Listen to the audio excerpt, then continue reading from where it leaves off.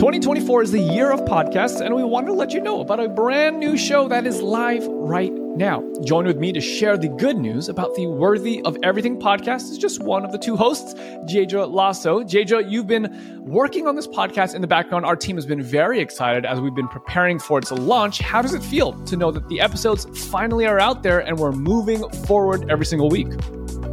It is so exciting, and I am just excited to see where God takes it. And I have so much hope that it is going to be an incredible blessing to the listeners. Amen, amen. But as I understand it, this is a show tackling the issues of mental health through the lens of the gospel. Can you share just a little bit more about the heart and the intent and who you're really trying to serve through the Worthy of Everything podcast? So I personally was freed from depression, and as I've come to understand my freedom from sin and identity in Christ, I start to recognize all these amazing gifts that God has given us. So yeah, just exploring and hearing awesome testimonies about how to walk out true intimacy with a loving Father who pursues his kids. Oh man, sounds like a good time. If you want to check out the show, lovereality.org/podcasts and look for the Worthy of Everything show. This is From Death to Life with Richard Young, and I'm Richard Young. Hey, holler when you're ready, come and see me. Working all day, working all night. Do it for the kids and for my city. I cannot fall, I got the light. Spirit on me, watch it come down.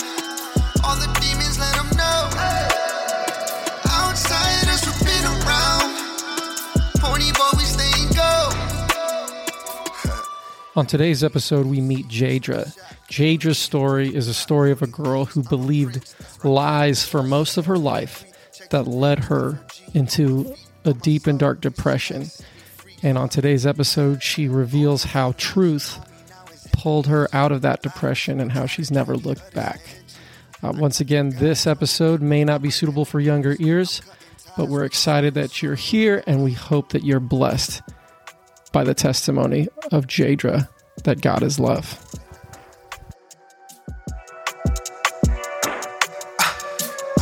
Hey, finna go shoot. Can't stop till we make it to the moon. It's too late, can't stop it, it's a boom. No, I cannot wait till you approve. I got people. So, I was raised Adventist, so pretty typical.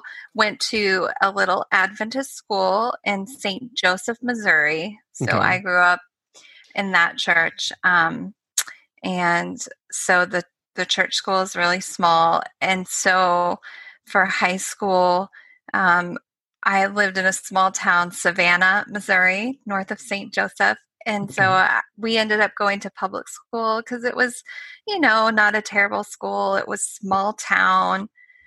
But I did decide to go to Platte Valley in Nebraska, way out there in the cornfields for my junior year of high school. So never went to Sunnydale. I don't know why. And if anyone is listening to this and they have no idea about what like an Adventist is, or then they will really not understand what Platte Valley is. So let me just say, Platte Valley is was RIP, a boarding school. Yes. That was on a farm in Shelton, Nebraska. Yes, they literally milked cows. Like some of the students, I did not work in the dairy farm, but some of the students actually milked the cows every day at 4 a.m. Crazy. So you went to Platte Valley your junior year of high school?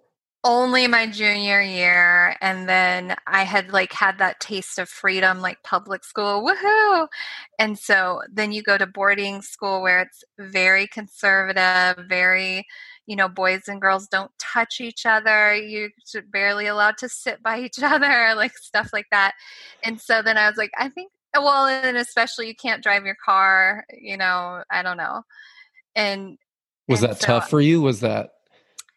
Yeah, I think my parents were not, it's really weird because they were really strict in some areas, but then in other times they wouldn't be strict. So I ended up being like, oh, I'll just go back to public school for my senior year and then I can drive my car. And, when you're a teenager, it's all about hanging out with your friends and driving your car. And so, and then when you showed up to Platte Valley, do you remember what your ideas were about who God was, and if any of that changed, or if any of that because of maybe the rules of a place that like God is supposedly the center of this place? So let me back up. Like, I got baptized when I was 8, and I had thought a lot about that in the last 3 to 4 months when God completely changed my perspective on things. But I remember when I was 8, like as a child, I had a personal relationship with Jesus, and I was very innocent. And so I can remember my thinking sometimes, I remember like that just simplicity of the gospel. And that is what I understand now. And the last time that I remember that is when I was a little girl. And I feel like when I got baptized, I was just so excited, so in love with Jesus. I have several stories when I was a little girl where I had experiences with Jesus. Like, he was so real. I knew he was real. There was no doubt in my mind. Wow. But then, growing up, things become skewed and you become a teenager and things get all complicated. And so, I definitely was kind of a goody two shoes, so they say, but in public school, I got, more subjected to drugs and alcohol and things like that. And then at Platte Valley, I don't know, I think I had a good experience there, but I just had, like I said, a taste of that freedom that teenagers often want. And I think growing up in a conservative home that was more strict in many areas, like, I just was looking for that freedom and trying to get away from my parents. So you said things got skewed, and I don't know if you experienced this yourself, but drugs and alcohol, all these things that were happening in public school. You went from this real. Go ahead. You just one thing I'm gonna say, I definitely my home was not a peaceful home by any means. So I had a very angry father that was very it was kind of a walking on eggshells kind of situation. And I have one older brother. And so my older brother was very rebellious very early on. I was the child that was the peacemaker. Like, let's do whatever we can to keep the peace. And so I was kind of the typical, grew up in a conservative home. And then when I got to be about 18, just kind of went wild and crazy. And so it was this idea that got skewed for me was that, if you have a family like that and they're going to church and putting on one picture of what Christianity is and saying that it's one thing, but then what you're experiencing is not that. So I lost that innocence of being an 8-year-old and realizing Jesus just loves me. Like, I believe Jesus loves me. So once I, got older, that all became skewed to become the message that Jesus only loves me if I behave a certain way. So when I'm behaving good, Jesus loves me. When I'm behaving bad, he doesn't. And that's it. You don't get to go to heaven. That's, Do you know, or do you remember when that thought became a reality? Like, when you started thinking, because you obviously didn't have it at 8, but by the time you're 18, I think it was just slow, progressive, like one lie leads to another. I mean, that's what this whole thing is about. Like, if you believe the first lie that Satan tells you, then you I mean, you can't help but believe another one. I mean, it's just a rabbit hole. So I think, yeah, like believing, my parents, my dad doesn't love me unconditionally. So then God doesn't love me unconditionally. And then just seeking love from other people and attention, and, that gives you value of who you are. That's definitely was a issue for me. You little cutie. For the people just listening on the podcast, my son just got up from sleeping to come get some water. So he's so cute. So subtly, those lies started to creep in. I was just talking right before talking to you. I was talking to a student, and their whole perception of God is that if you don't trust and obey God, you will face his wrath. And I was like, God is love. And she was like, well, how does that turn in, like, what about the trusting and obeying God? And I said, that's why we trust and obey him, because we are loved by him. Amen. And she was like, really? And I said, that's not how you do it. And she's like, no. And this girl has been in church since, forever. Yet she still has a huge misunderstanding.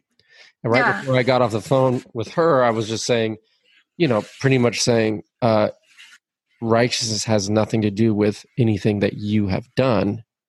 And she said, what? She said, wait, what? I was like, yeah, it has nothing to do with anything that you have done. It has something or can do. Yeah. And so it's just like, so you can't lose righteousness based on a work because you didn't get righteousness based on a work. Amen. And it's this, but we still don't get it. And I don't know why. And I guess it's easy. I can just throw darts at people or institutions and say, this is the reason why, and this isn't the reason why. But I think the main culprit is life. Mm-hmm. Life tells us that. And so when you're describing, you're coming up, go to school, life starts telling you something different than what you had experienced when you were 8. Am I correct in saying that? That's right. Yes, that's right. Every person that I have shared this with that has accepted it has a whole different set of lies from what I have. Now, some of them are similar, and there's a few that are the exact same, but every single person has had their own experience that has skewed their perspective, and the devil is subtle. He's sneaky and smart, and he knows how to especially attack little children, and he does this through watching movies, right? He completely changes, like, think of all the movies and ideas. I've been talking recently with a friend about heaven who was telling me she doesn't want to go to heaven. She's just like happy here, and eventually she wants to, but not right now. And I was just thinking, like, how many of us have even been told lies about what heaven is and the joy and through Hollywood, like, what does the Bible say about heaven? What does Hollywood? And how many little children only know what heaven is through what they've seen on movies and such. Anyways, yes, lies for each of us, they can start very young age and then progress. So you were mentioning your lies. And so specifically growing up, you said your house was not the easiest place. Sounds like there were lies baked into that. Right. Lies. What were the heavy prevalent lies going through? I mean, the biggest lie for me, and when I was in college, I actually had a whole kind of also awakening, and God was really working on my heart then. But the biggest lie was salvation by works. I mean, straight up, like, I have to act this way. Like, I have to go to church. I have to be on time. I have to follow the 10 Commandments. I cannot do this. I cannot do that. And it's just like you a measure of how much God loves you or doesn't love you. And right, as children, the only example we have of God typically is our parents. So if in my home, if I behaved well, then my father was maybe in a better mood or didn't lose his temper as often, right? So then that meant he loved me in the times when I was behaving well. So then that just transferred onto God, basically.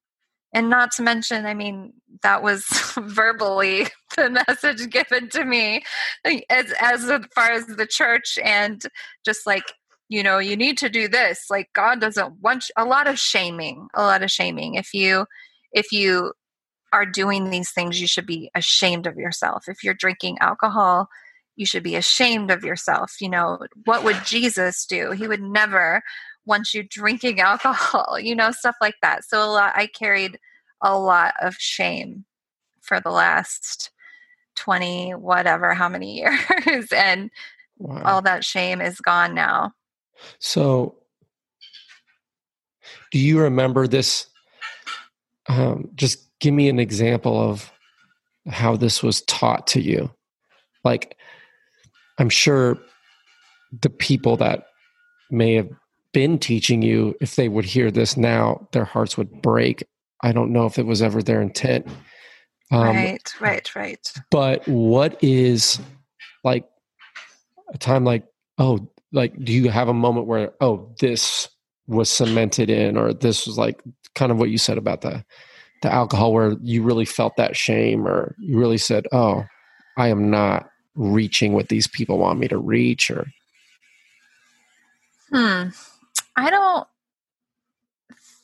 it's crazy. Like, for me, I feel, I have to say, I can't blame it all on my parents. Like, I definitely think that the institution, the religion, my family in particular, my grandmother, like, she still will tell me, like, I'm going to burn in hell for drinking coffee, like stuff like that. It's funny. You need to pray for her. It's really funny. Yeah. And she loves Jesus. She thinks that that's the right thing. And it's just like, oh my goodness, grandma. But I know the thing that I always say about my grandmother is, like, even though she has always talked kind of crazy like that, I have never doubted that she loved me. So that is one really positive thing. Whereas with my father, like, I wasn't always sure that he loved me. So, but I would say, like, even, with different people in my life, there were people that showed me who God is because they showed me unconditional love even in the church that I grew up.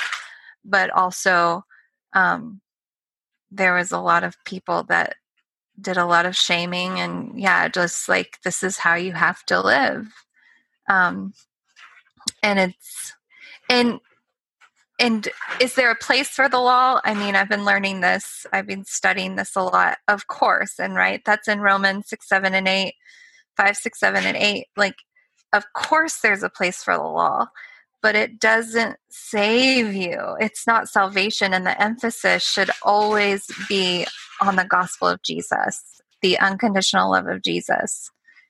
Yeah, the law, since we'll talk about this for a second. The law is doing what it's always done and what it's always successful at doing. And that's pointing us to Jesus, because we cannot keep it. Like, right. The law was there to show us we couldn't keep it. It was always there to point us to Jesus.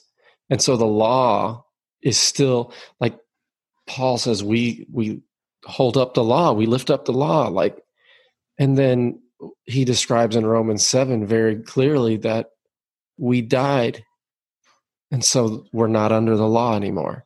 Right. And when he's talking to Timothy in Timothy 1, where he's just like, the law is good if used lawfully, but it's not for the righteous. Like, there is nothing that is set up to judge your life because you are righteous. Yes. And then he lists off a bunch of then he says the law is for, and then he lists off a bunch of things like people that beat up their parents. He lists all these things. And there's a reason for it. It's like, what blows me away is John chapter 5. Jesus just heals this dude at the pool of Bethesda.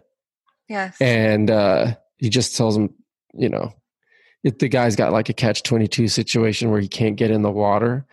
Right. But if he gets in the water, he'll be healed, but he can't get in the water. So he's like, I don't know what to do.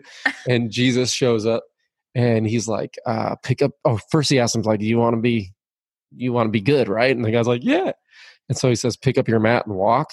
And the guy picks it up and he goes into wherever he's at, and the people see him and they're really upset because Jesus did this on the Sabbath, and they approach Jesus.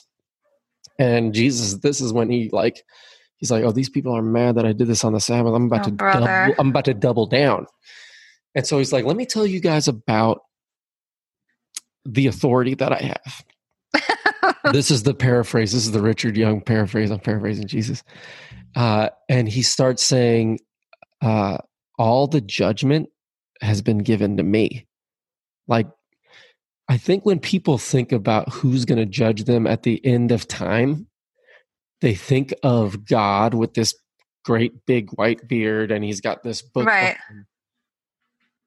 But God will judge you, but not God the Father. God the Son, Jesus, has been given all judgment from God. And so he explains this, and these guys are sitting there and they're getting triggered, I'm sure. They're so and mad. Then so he's like, I'm the one who does all the judgment. And your life will not be judged if you believe in me and the one who sent me. So people still have this idea that Yahweh, God the Father, at the end of time is going to judge their life. Yes. And God the Father is not judging. He's given all that authority to the Son. And then the Son says, if you believe in me and the one who sent me, your life doesn't even get judged. And then at the end of that section, he says, but there will be people who wake up to the judgment of condemnation. Yes. So there's those of us who believe in Jesus. We wake up to righteousness. Our life Hallelujah. Our life is never to be judged because we believe in Jesus and the one who sent him. But the rest of the world is judged. What are they judged by? The law. Right. The law judges them. Jesus sees their life. Did it match up with the law? If it missed it by one mark and they're not in Christ, I'm sorry. Like, it's over. And it's a bummer. And then in the next chapter, Jesus starts talking about how he's the bread of life. And then he says, and if you come to me, I'll never cast you out. So we used to read this stuff, and we would want to look at it like kind of sideways because it's like so plain, like your life isn't going to get judged at all, and Jesus is the one judging you, and you're like, well, it can't really mean that. And then Jesus says he's never going to cast you out, and you're really kind of uncomfortable with that because that means once saved, always saved, and you're like, we can't say that because then the kids will start wilding if they know that they can't. And so we look at this through the lens of our own insecurities and through the lens of our own, we have to make a religion right or something like that. And we don't let it speak for itself. Like Jesus, when he says something, he means it. And he's not adding to it and he's not taking away from it. He just means what he's saying. So when he says, your life's not going to be judged if you believe in me, you can take that to the bank.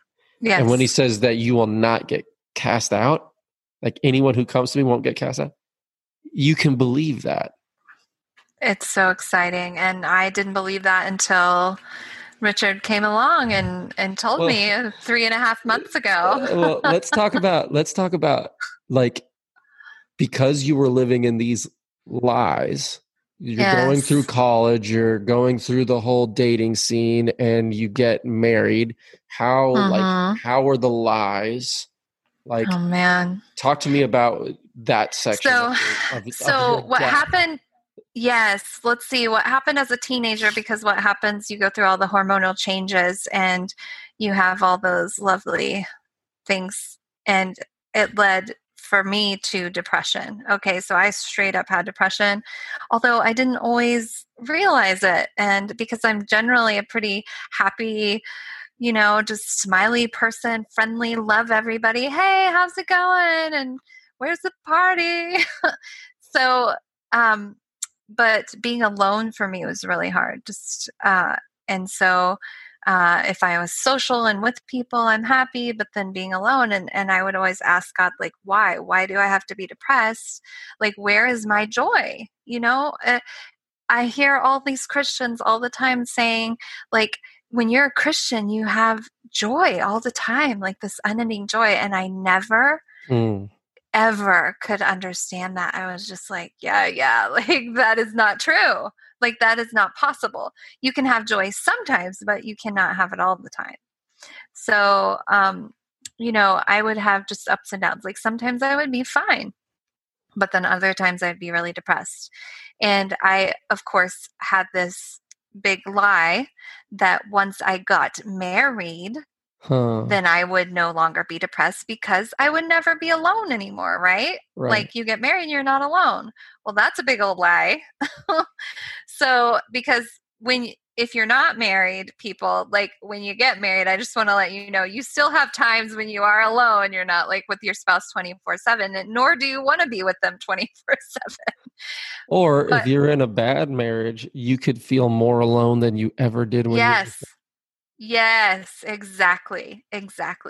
But the reality is that we have a void and an emptiness in us that only Jesus Christ can fill. And so if you are not filled with him, then, your spouse, kids, whatever you think you're going to get, money, car, this job, that job, like it's never going to fill that. And so those lies, that depression, that negative way of thinking, one thing, life event could trigger it, whatever. And the point of all this is that Richard came along one day and just shared this incredible simplicity, this message. He just spewed it out. It was the Holy Spirit, literally just spewed it out of his mouth. It was the perfect timing, and it freed me from all of these lies. Like I still every day, like I believe it because I believe in God and I know that he is incredible and amazing and all powerful, but I still can't believe it. It's just so crazy. So you and I met in at the college that we went to in Nebraska. I'm not going to say how long ago. I don't want to give it all away, but it wasn't recent. And no, I was I was obnoxious and arrogant, I'm sure. How I came off, like my sister used to say, Richard, to know you is to love you, and nobody knows you. That's hilarious. And so, man. Did we only go to college together 1 year? 2 years. Yeah, okay. They just I was a year abroad in the middle, so they weren't 2 consecutive, but yeah. Okay. 2. And so we didn't really connect at all after that until I know maybe 12 months ago or something like that. I saw you in church and I was really like, random. oh, yes. There's Jadra. Yeah. And I hey. And we and it was like together, literally a 3 to 5 minute conversation. Yeah. Like, how's it going? Hey, how's you? Oh, you live here? Yeah, I live here. You live here? Yeah. Yeah. And so then our mutual friend, who I hadn't been really tight with until a year ago, just a year ago, we reconnected, invited me to go and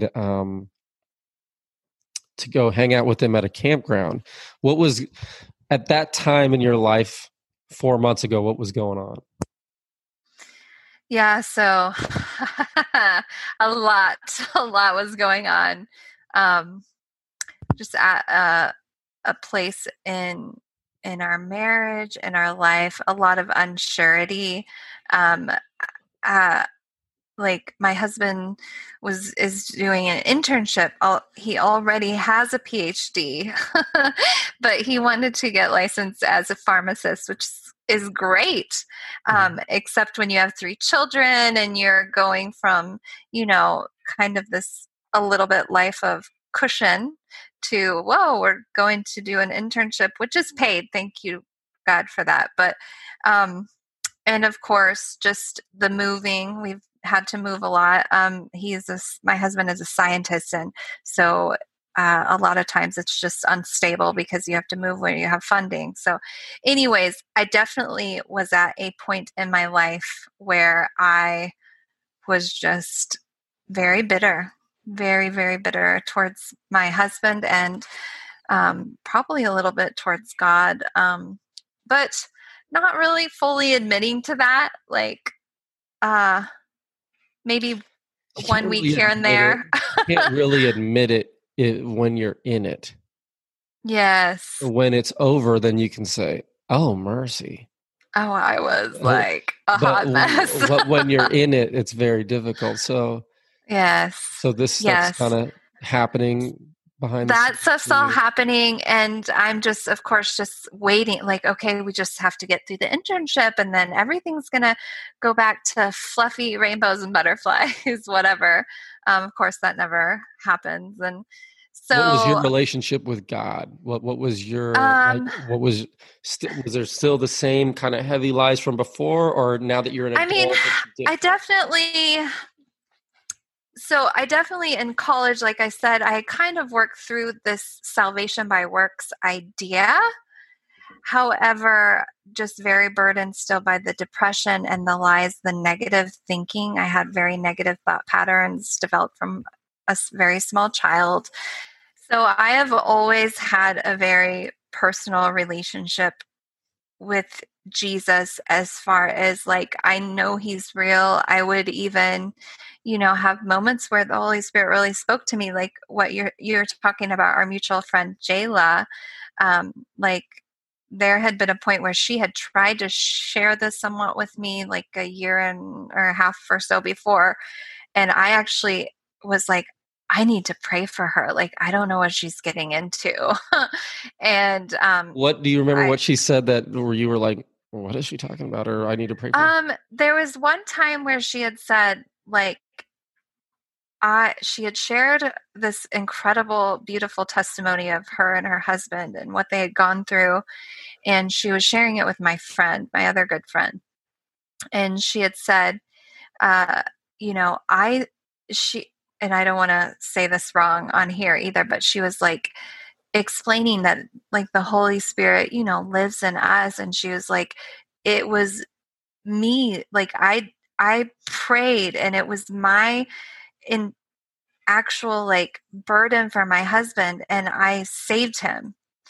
And then there was some other stuff about theology and religion, which I won't go into all that, just very minor things, whatever. Mm-hmm. But I was just like, oh, like, is she getting into New Age? Is she leaving Christianity? Just a bunch of lies, whatever. So I had the burden to pray for her. It was like, one night I woke up and I was just like, God, do you want me to write her a letter? I will write her a letter. And I will tell her all the Bible verses and blah, blah, blah, blah, blah. And God told me, like, no, don't write her a letter. Like, I'll take care of her. Like, she's fine. And so I didn't write her a letter. And I would pray for her. So yeah, my relationship with God, like I said, like I had a personal relationship, but I knew he loved me. I knew what the Bible said, but I did not believe God loved me. That was the big lie for me. I knew he loved me in my mind. I had read it in the Bible. I've been hearing it my whole life. I've heard amazing sermons, amazing testimonies, and I believe them. Like, yeah, like you would say that druggie murderer and he completely transformed his life, and he is now going to heaven, and he's just a son of God, and God loves him so much, but God can't love me.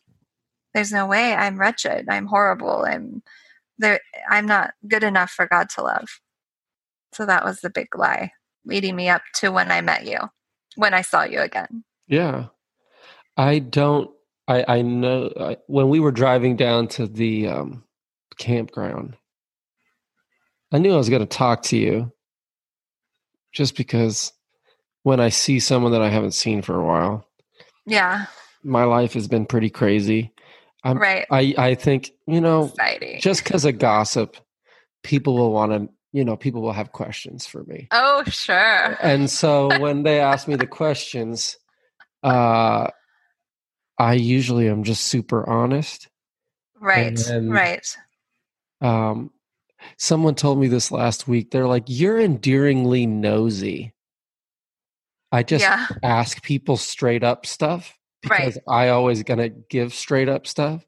And so we're driving down there, and I'm like, if Jadra's there, we'll probably get into a conversation. But I didn't know how it was gonna go. Obviously, I'm just like, I think, Richard, you and I are a little bit similar, and that's why God knew that I needed you to tell me, because we're both word vomit and just say what we're thinking. And sometimes it might be mildly inappropriate, but it might be funny.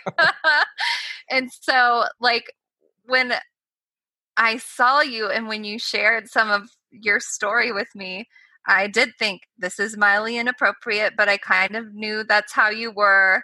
But then I was just like, but like you said, kind of gossipy, but this is very interesting. Tell me more. So the testimonies I've heard before, when I was in high school, I think that the people were trying to draw us by how crazy their lives were.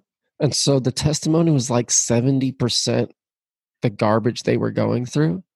Right. And then 20% the change, and then 10% how they're living now. Right. And if I remember correctly, we talked that day for probably, I think we got there around 3 or something. We didn't really stop talking till around 11. And there was maybe an hour or 2 hours where we weren't talking, but we talked very little about how bad my marriage was before. Whatever lust problem I had. You didn't share that. No. Yeah, you shared that at the beginning, and that was it. Because and then it was all gospel. Yeah, because that's the story. John 3:17, he came not to condemn us, but to save us from our sin. Freedom from shame and condemnation. And that's the message that God knew I needed in that moment, because I had been asking him, why am I depressed? What the heck? Is this how you want me to be, Lord? And the only explanation I could come up with was that God wanted me to struggle with depression so that I would have more empathy for others and be able to help others more. Because I have a bachelor's in social work, and so I just was like, it does give me empathy for the struggles of people struggling with anxiety, depression, whatever. And I had to have some explanation, and I had been asking God that question very recently. So the timing, I'm telling you, the timing was obviously very perfect. And like you said, the focus was on the gospel, and you shared this message with me 2 times when we were on the beach.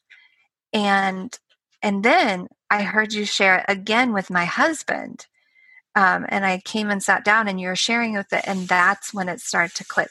So literally, you said the same thing of the gospel, free of shame and condemnation. Mm-hmm. Jesus loves you, and there's nothing you have to do.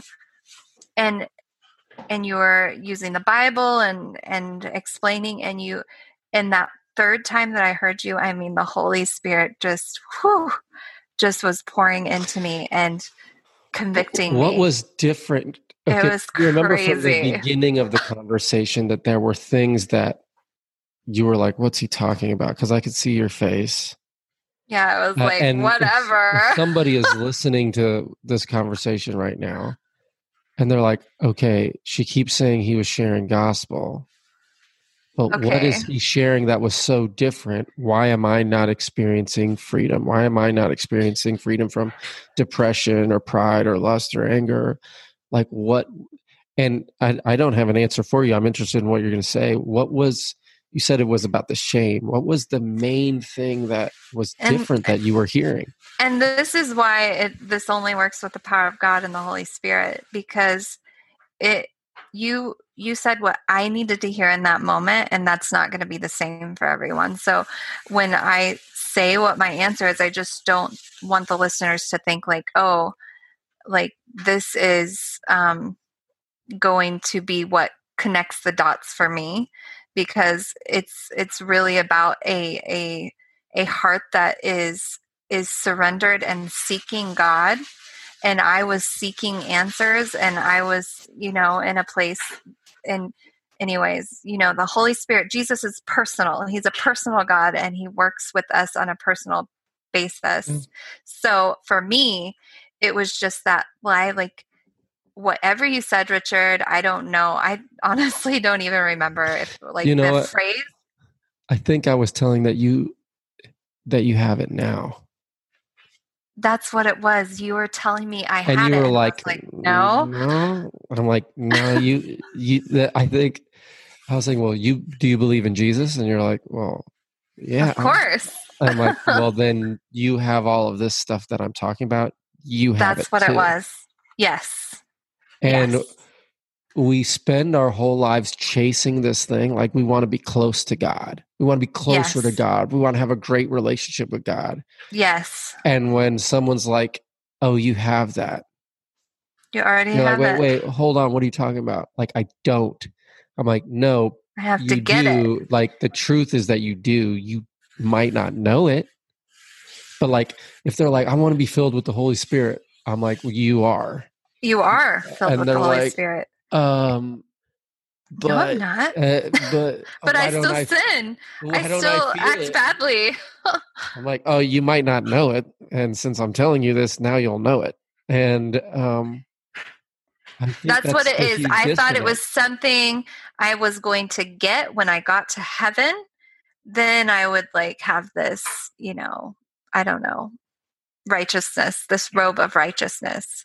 So you telling me, no, Christ lives in you now. Did you accept Jesus as your Savior? Do you believe that he died on the cross and rose again?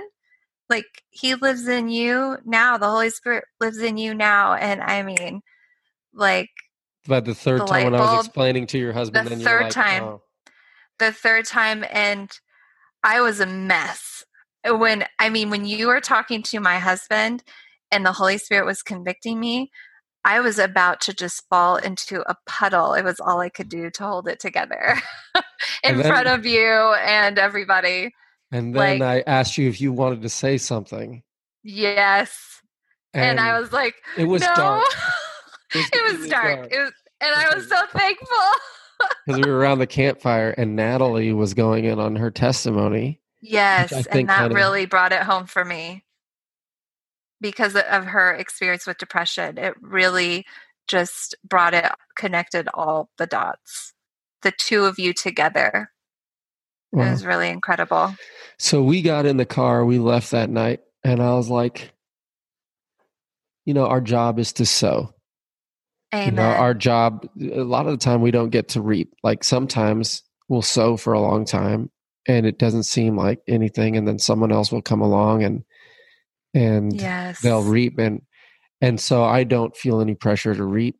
I don't even feel pressure to sow. I just do it because I've been loved. And so Amen. We were driving home and it was like, yo, we're going to be a mess tomorrow because Natalie had to work really early. Oh man. And I was like, oh, it was totally worth it. We were able to go out there and hang out. And so I didn't hear anything. And tell me about that night, you. Yeah. Taylor, we're chilling. I know. We're just getting to the best part. We're not even to the good part. I mean, it's so exciting. So that night, So that we went through the day, right? They have 2 boys. We have 3 boys. So busy times, not a lot of time for just chit chat. And so when we sat around the campfire, of course, Eddie, our friends, just like, okay, so what do you think? What's going on? What are your thoughts? And so I had been mulling over all this all day and just like really was convicted, but still just kind of battling with my lies, right? Mm-hmm. My lies that I've been stuck in for so long. Just like, okay. So I was like, can you just like lay this out for me? So he opens the Bible again, like for Romans. I don't even know if we started at 5 or 6, but I just know that I read 5, 6, 7, and 8 like several times because that for me was just so powerful.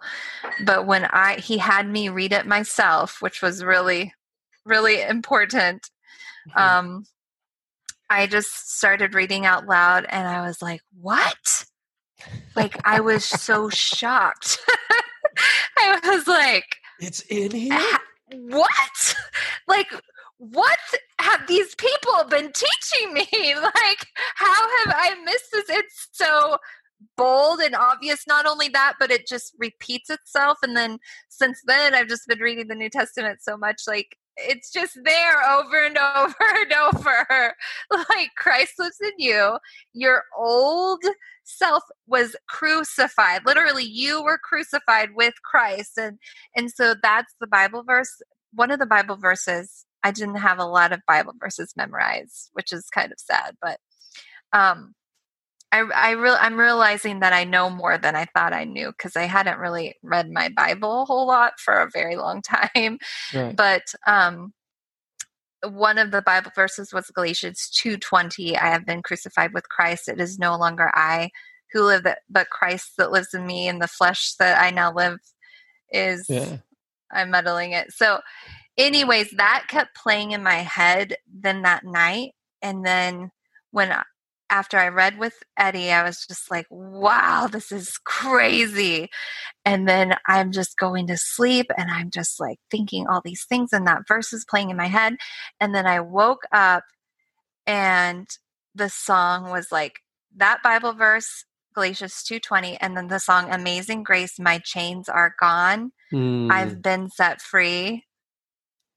Oh my goodness. Like I could have just sung it around the campground at the top of my lungs. Like, my chains are gone, people. God's amazing grace, and my chains are gone, and I am no longer a slave to sin. I'm a slave to righteousness. I'm actually a slave to Christ's righteousness. Hallelujah. And then I just started crying, and I repented to my husband for being so bitter and mean. How did he? What did he? He was a little bit like, huh? Like, okay, he's so nice, and he's understood the gospel for a lot longer than me. So he's like, I forgive you, and I love you too. And I was just like, no, I don't think you understand. Like, and then. Just the best part of this all, I had been on Wellbutrin, which is an antidepressant also for ADHD. And I had been really, really burdened by getting on that medication. Mm-hmm. I did not want to get on it, but I felt like I had no choice. And I'd only been on it for a couple of months. And I had just bumped up from 1 tablet to 2 tablets. Mm-hmm. And so on the way home, the Holy Spirit told me that you don't need this anymore because you don't believe all those lies anymore. You're not going to be depressed anymore. And I was like, is that really you? Is that you, God? Is that really you saying that? Or is that like my own thoughts, you know? And so I kind of shared with my husband to see what he would say. And he was like, well, I mean, God still gave us logic. Like, you should wean yourself off. Mm-hmm. And so then the next day, I mean, I was even more convicted. Like, the Holy Spirit was like, yeah, no. So that day that I told my husband, I took 1 instead of 2.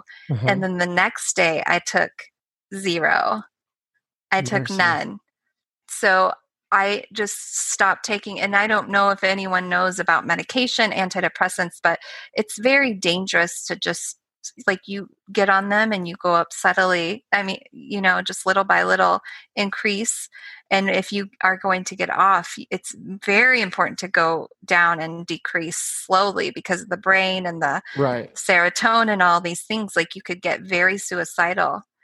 But I am here to tell you all that I am free from depression since the day after that Richard shared the gospel with me. So free praise the from Lord. Depression. Free from all the lies, free from sin, people. No longer a slave. So let's talk about that for a second. And one thing I'm sure you're not saying get off your medication. I'm sure you're not saying. I'm not saying get off your medication. I was convicted by the Holy Spirit, and like I said, God works on a personal basis. Don't do anything without God's leading. So now that what you just said, you're free from depression. Now you look back at your depression. And what can you tell me about your depression now that you're free from it? For me personally, my entire depression was centered. It was all lies. Like depression is lies that we believe. I believe I'm a bad mother, for example. So I believe that one day I'm a bad mother. I lost my temper. Maybe I spanked my child in anger, or maybe I just yelled at them, whatever. Mm-hmm. And then I have all this guilt and shame. And then Satan comes along and says, you're a bad mother. You're just such a bad mother. So then I believe that lie. So then the rest of the day, I'm having all this guilt and shame, believing I'm a bad mother. And then maybe it leads to saying, you're a bad wife too. And then you're just like your father, stuff like that. And so it's a rabbit hole going down. So depression is a way of thinking that is negative thoughts. And once you believe one negative thought, you go down. Like today, I feel, I don't know, I don't have energy. So that means I'm lazy. So the lie would be, I'm lazy because you're not being as productive as you think you should be. There's so many lies for everybody. It can be different, but depression is a skewed way of thinking that is believing all these crazy lies. And if you can just wake up and realize that you are free in Jesus Christ and surrender all those lies. I still get lies, people. Like I don't want people to think that all of a sudden, like, oh, I don't even have the lies coming in anymore. No, I have lies all the time. And how do you deal with that? I still yell at my kids sometimes, but I know now that I'm covered by the blood of Jesus all the time, that he lives in me. And I tell him, Jesus, I'm struggling with patience today, but I have your patience. So I claim the promises in the Bible.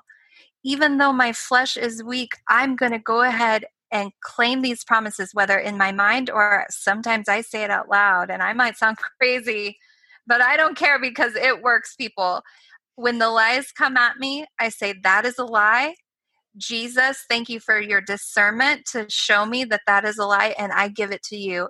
And every time, people, God's peace just is here. It's in me now. The joy, when I'm like, where's my joy gone? I play some beautiful music and I sing praises to God, and I say, God, if there's a lie, what's stealing my joy today? What is it stealing my joy? I have to surrender that. And it's hard. It's hard. Sometimes it's really hard, especially with my husband. I have a lot of pride and I don't want to surrender to Jesus is saying, you had you're a lot my of pride. daughter. You had a lot I had a lot of pride. I had a lot of pride. It's over now. The pride is gone. So the pride is gone. Don't resurrect it. That's right. So I say, Jesus, I don't even want to be kind and loving to my husband today because he is so annoying me. But, so I want you to love him through me. There's this, I'm going to tell this story. I work at nights now, and this is just the Holy Spirit. I'm walking, like I get no cell reception in the building, and I was walking outside, and I got a text from you, and you were feeling low. Yes. And so yes. I was just like, oh, this is perfect timing. Let me just holler at Jadra right quick. Yes. And not like it was I have divine appointment, let me tell you. And this was probably 3 or 4 weeks after. Yeah, like a month after, probably. Yeah. And you're just like, I don't know if I still have this.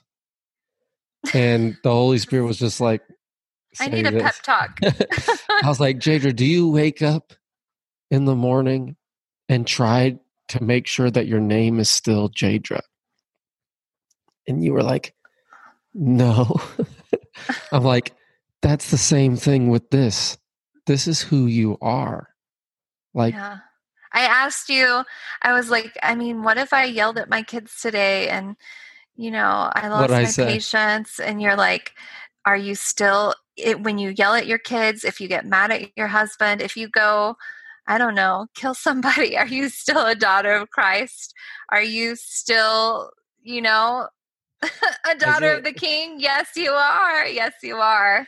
I said, if you yell at your kids, you're a righteous person who yelled at their kids.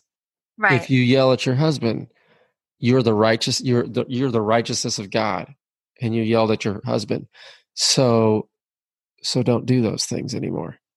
And it's kind of like Paul, and he's talking to the Corinthians, and he's like, awaken to your righteousness. So what we're doing as this walk is that we're learning more and more about who we are. We're not becoming more and more something.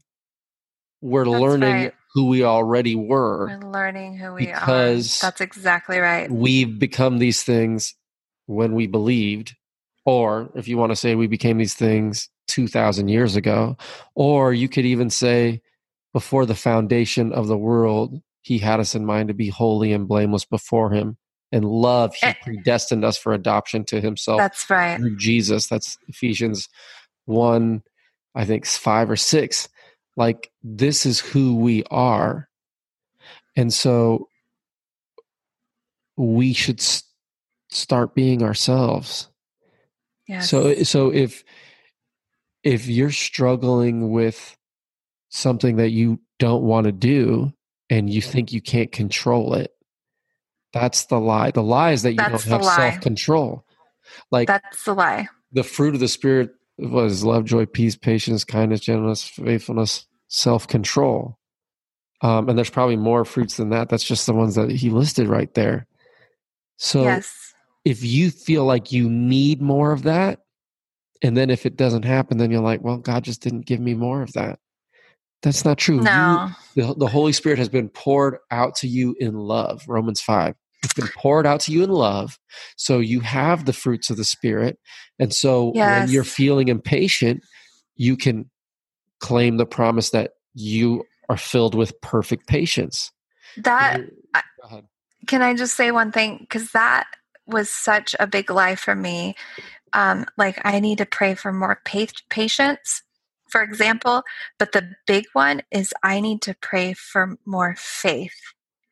So this has been key in my relationship and the development of my understanding in the past 3.5 months, is that I have God's faithfulness. Like, Jesus lives in me. I have his faithfulness. It's not my weak, human, ridiculous faith. It's God's faithfulness. And so claiming that, like taking a stand in that faith, means I speak out that those Bible promises are true. I claim it. It's true. That is faith. Faith isn't something you gain, you pray more about. It's in you, and you speak it. You claim it. It's an action.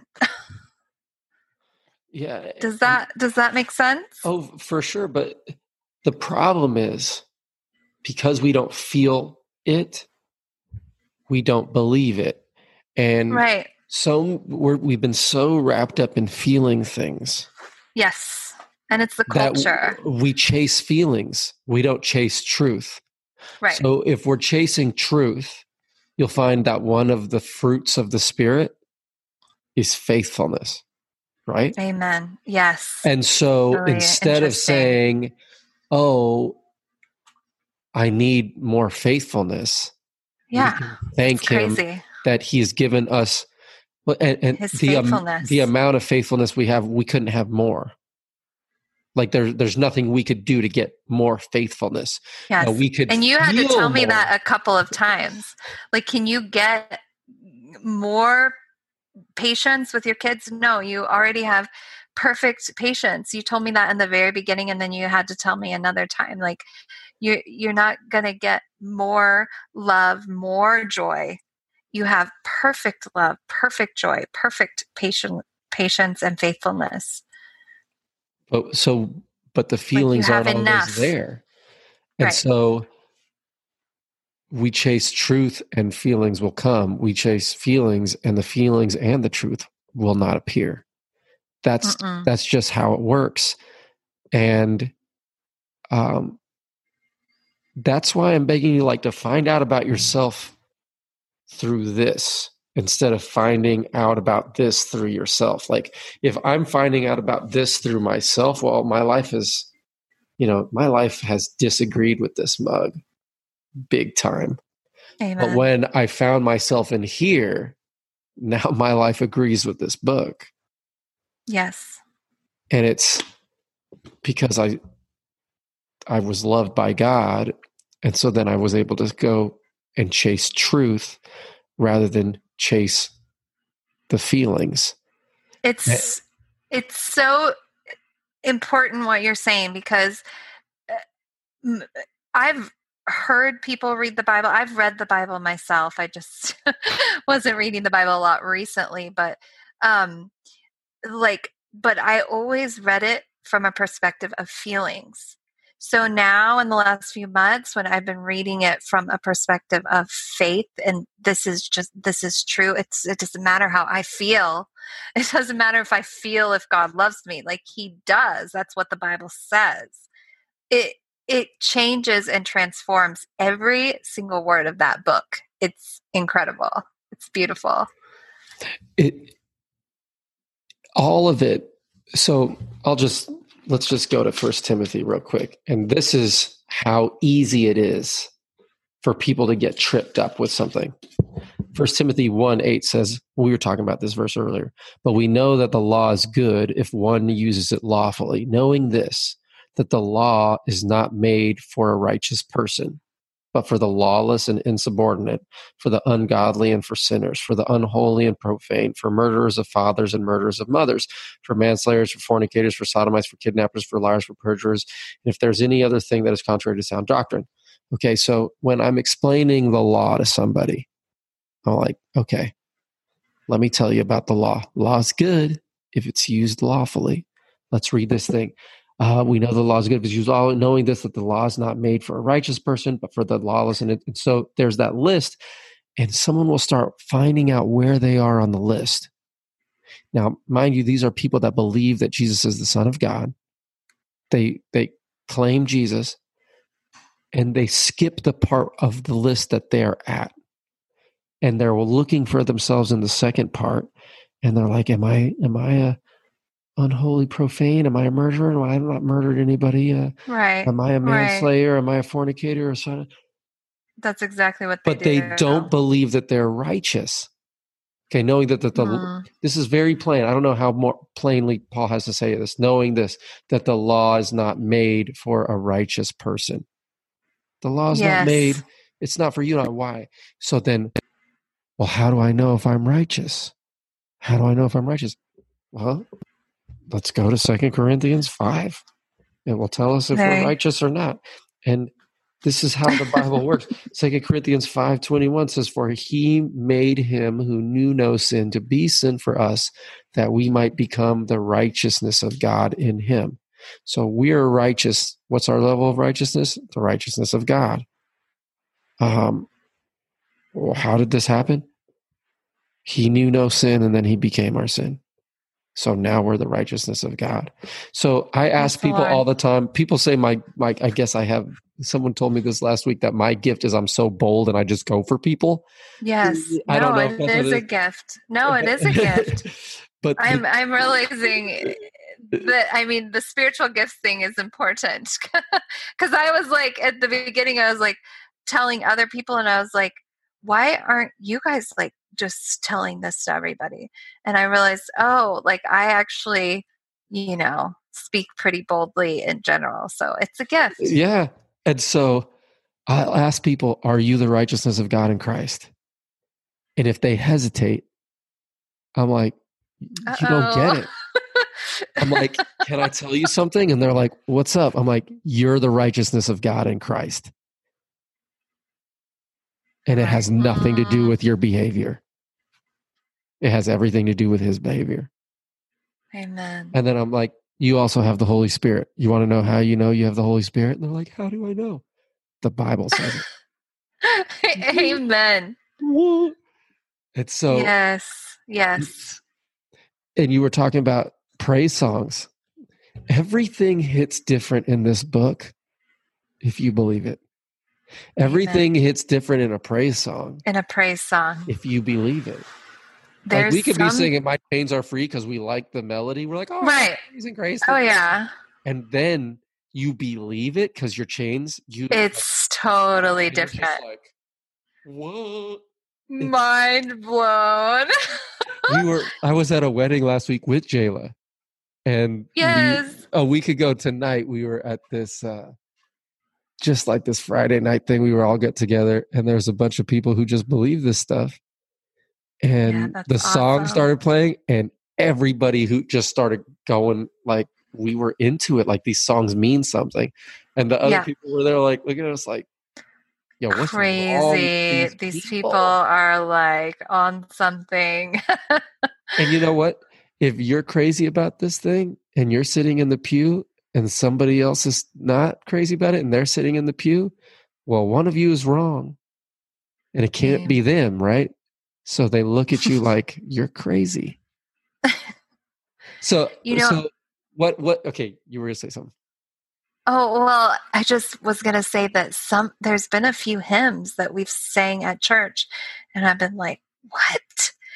Like, this song is saying, like, you can get this, you need this. And I'm like, no, we should all be singing, we have this. Come on, people. Like, this song needs, like, the lyrics are a little bit off. They did not understand the gospel. I didn't realize that. Oh, there's songs that I don't sing anymore. Yeah. It's crazy. Like, there's songs I don't sing anymore. And like, I'm paying attention to the lyrics. And if it's anything like, oh yeah, like, we need to get this thing. I'm like what? Like, take this one out of the hymn. I straight up like sing so loud and change the lyrics so that I don't even care. My church is small. They can all hear me. Okay, so this thing happens. You receive this truth. You believe it. What has happened in your life since then? Okay, we talked about the depression. Gandhi. That's just crazy. I mean, that's not a small thing. I mean, no, it's not. And it's crazy because he's doing other stuff. But what has happened? I mean, that's just a whole other podcast, bro. Like, there's not enough time. Just give me some, a little stuff. Let's just go with the first week. Okay? Because you want to tell when you receive $1 million, I mean, you want to tell everybody you won the lottery, people. Like, you want to call every person you know, and it's just like, bleh, you just vomit it on them, and you're just so excited, and you're crying, and you're joyful. And so, I mean, I called my friend Allie, which she just got it. She got it. She was ready.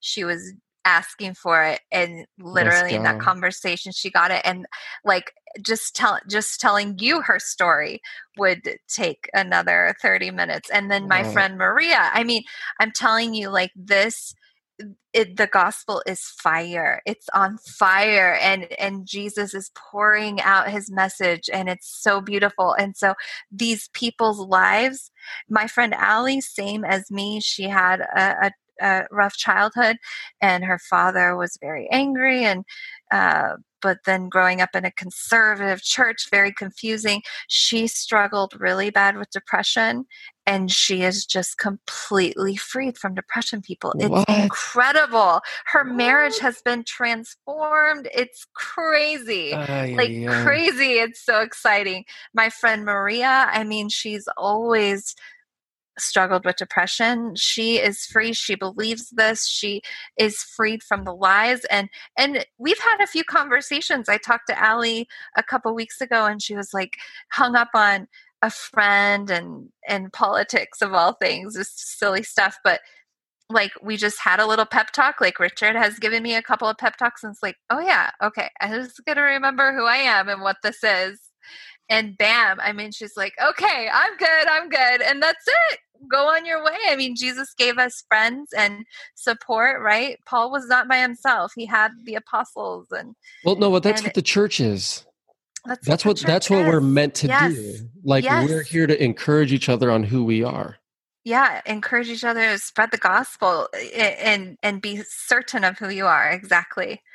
But okay, the really cool thing was Jayla and Eddie had continued on their little camping trip and their vacation and stopped back through here, and we all went to church. Mm-hmm. And I had asked my pastor if they could share their testimony, and he was like, and this was back in the dummy beginning days where Jadra just maybe didn't have it all worked out. And so anyways, I said, this is new information. And then I was saying, like, the Holy Spirit was like, Jadra, quit saying this is new information. This is so old. It's in the Bible. Like, stop telling people that. So I did stop telling people that. Couple centuries old. Yeah. So, but when it's new for you, it's new for me, but it put up a red flag, and he was like, I don't know.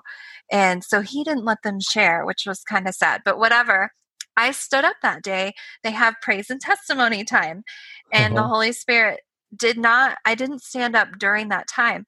Actually, he then preached his sermon. And then after the sermon, I was like, the Holy Spirit was like, you need to say something. You need to say something. I was like, well, it's not praise time anymore. I don't want to be like steal the attention and stuff. So I was like, okay. So I stood up. I better obey the Spirit here. So I stood up, and I just very briefly shared just part of my testimony. And there was a girl there, a young girl. She's in her 20s. Yes, she just, whatever I said was exactly what she needed to hear. So, but I didn't talk to her that day because I didn't know, but God planted a big old seed in her heart. And the next week I sat behind her, and then I introduced myself, and I was like, hey, cause you're young, I'm pretty young. Yeah, because we're going to church with some older people. Yeah. And she's like, I heard what you said. And she was like, I want that. And I was like, oh, you want this? Oh, well, you can have it today, girlfriend. Come on now. And we did. We straight up had a Bible study. I shared my full testimony. And that girl, and I baptized her 2 weeks ago. I baptized her. And that whole thing was a miracle. The pastor just felt the Holy Spirit in the moment, in the baptismal. He felt the Holy Spirit. He heard the Holy Spirit say, you need to let Jadra baptize her. She shared the gospel with her, and he did. He did not plan that. He did not think about that until that moment. Mercy. And he passed her over to me, and my precious new friend that I feel like I've known for 20 years because we are one spirit, one mind. Man, I got to do my first baptism, and that was the coolest moment of my life, like besides giving birth and getting married. Praise the Lord. Well, it's a new birth. It's a birth. Yes. That is so awesome. So, is this a phase? Is this just like a passing fad for you? Is this like a spiritual high or something for you? What is this thing? No, and you say that the devil tried to tell me that lie several times. Like, this is just a spiritual high, because there was one day I texted Jayla and I was like, where's my joy? Like, what happened to my joy? And she's like, girl, just play some songs. Like, just play some songs really loud and sing them at the top of your lungs. And I did. And that was it. My joy was still there. It's just that, I don't want to make this sound all fluffy and like, oh, life is just happily ever after. Because if you look at the life of Paul, I mean, he got beat up all the time, people. Beat up. He got bloody and bruised. He got thrown in prison. His life was not fluffy and full of rainbows and butterflies, but he would sing praises to God in prison. He would pour his heart out to God, and he would have God's peace. So will there still be trials and tribulations? Like, do my kids still make me just crazy and like, I have 3 boys. They're 3 little monkeys. They really belong at the zoo. But I have a different love for them now, because I know that God lives in me and his love pours out to my children, to my husband. In tribulations, his peace. It's not something I have to get. It's surrendering and remembering who I am every day. That's what it is. Yeah. That's this isn't going anywhere, Jadra. Like, right. That's right. A year from now, you're going to be even crazier. You're going to you're growing in discernment and maturity like we all are. I'm growing in discernment. That's huge. There's things that I said after a few months after learning this stuff that I probably wouldn't say the same way. Right. I don't know if I believe something completely different, but I'm not trying to like get people angry at me. Like, I don't think I was then, but I just didn't care. Right. And so it's different now, but it's becoming more and more established. Yes. Like, your roots are growing deeper. When I don't feel joy, I know that it's just a feeling. I'm like, exactly. It's a feeling. Exactly. Feelings come, feelings go. And I'm learning that. Yes. Feelings aren't Lord. Jesus is Lord. We now know what truth is. And we are becoming as wise as serpents, as harmless as doves. Like we know when to talk to people. We know when, the pressure is off. Really of me. important. Yes. I don't feel any pressure to talk to anybody about this stuff. Like, my life's great. I don't feel pressure to do a podcast, but right. Like, I feel God telling me to do a podcast. Right. So there's no pressure. And in this way, we use discernment. If the Spirit says say it, we say it. If the Spirit says chill, we chill. And so that's life now. And like you were saying, there's still going to be trials in life. But there's a difference between trials and discouragement. That's right. There's a difference between sadness and discouragement. Yes. There will be sadness, but there should not be discouragement. There will be pain, but the discouragement. And so whenever a feeling of discouragement comes, I say, no, that's a lie. I can be sad. I can be sad. I can be hurt, but I'm not going to get discouraged in Christ.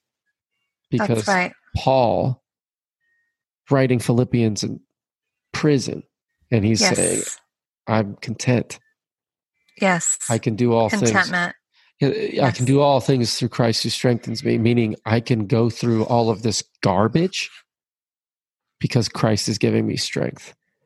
And that's our lives now. Paul didn't have, and this is the crazy stuff, Paul knew who he was so much that people would take his garments and people would touch his garments and they would be healed. Right. And it's not that Paul had more spirit than you and I have. He just, his experience blinded on the Damascus Road. 3 days, can't see. Yep. Jesus comes to him and says, why are you persecuting me?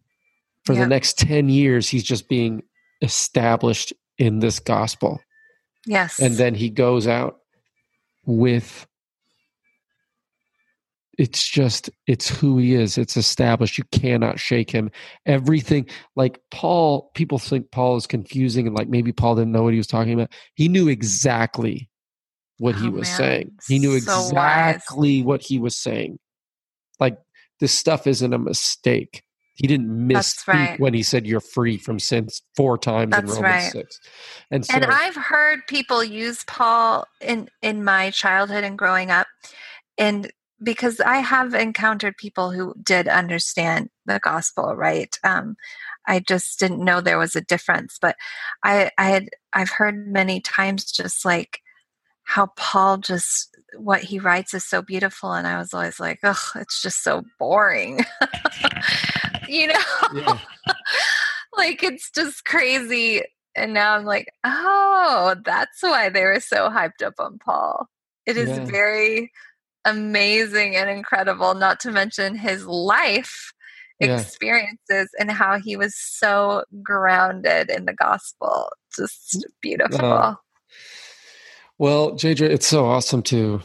I mean, your testimony, just like that girl in church, means something to you. You mean something to me. I just feel like this huge privilege that God put me in that time and place where I was able to share that thing with you.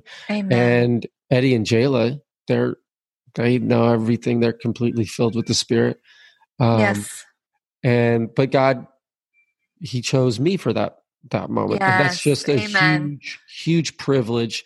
And I just see your testimony and your life lived, and we can't do anything but praise God. And Amen. So I love your story. I love hearing it. I'm gonna love hearing it's not gonna stop. It's not gonna stop because he's not gonna become worse. I would, like you said, like what has happened since then? Like I haven't even told you everything. It's just, it's incredible. I don't know if you can tell everything. It's so beautiful. Well, thank you so much for, taking your time. I know you're a busy mama. Thanks for taking your time, and praise the Lord. Thank you for your ministry. And Natalie, I know, like how you say, I understand what you're saying. It's so fun to share the gospel with somebody who just like gets it, and it's just this joy. I mean, that is part of the joy, but also you have this gratitude. Like, I know it's God using you, but it's just something special. The person who was your messenger. I'm just so thankful to you and Natalie and Jayla and Eddie, like my messengers. I feel like I had an appointment with Gabriel or something. So cool, right? The moment your life changed forever. That's awesome. Well, thanks so much, and I'm sure we'll talk to you again soon. Yes. And just appreciate you, Jadra. Love you. We'll talk to you. We'll talk to you soon. All right. Bye.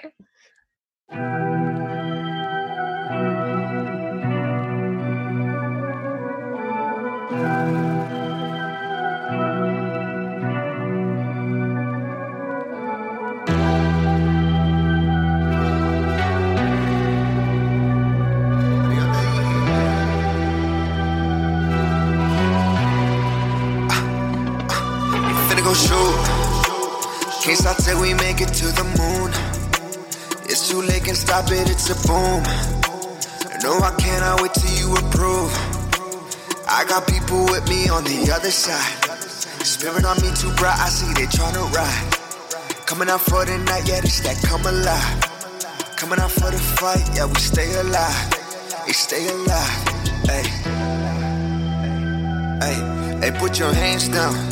And we ain't coming questions, yeah, we been down. Creed, I am Adonis, watch the hands now. Went from thinking broke to living rich now. Hey, bustin' with the Tuesday, watch me slide now. Hey, she look kinda bougie and she bad now. Hey, mama think I made it, is you proud now? Hey, hey.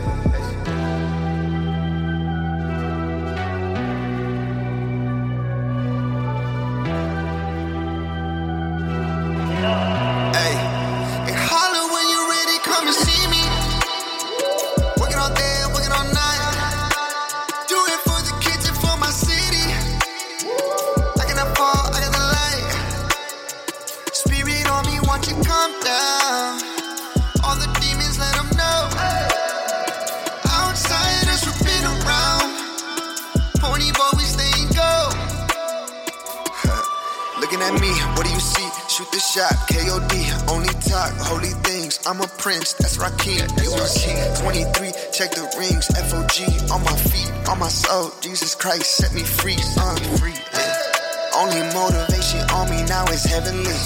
Lot of people trying to drain me of this energy. I talked to God, told me people's not my enemies. I'm cutting ties with the spirits trying to play with me.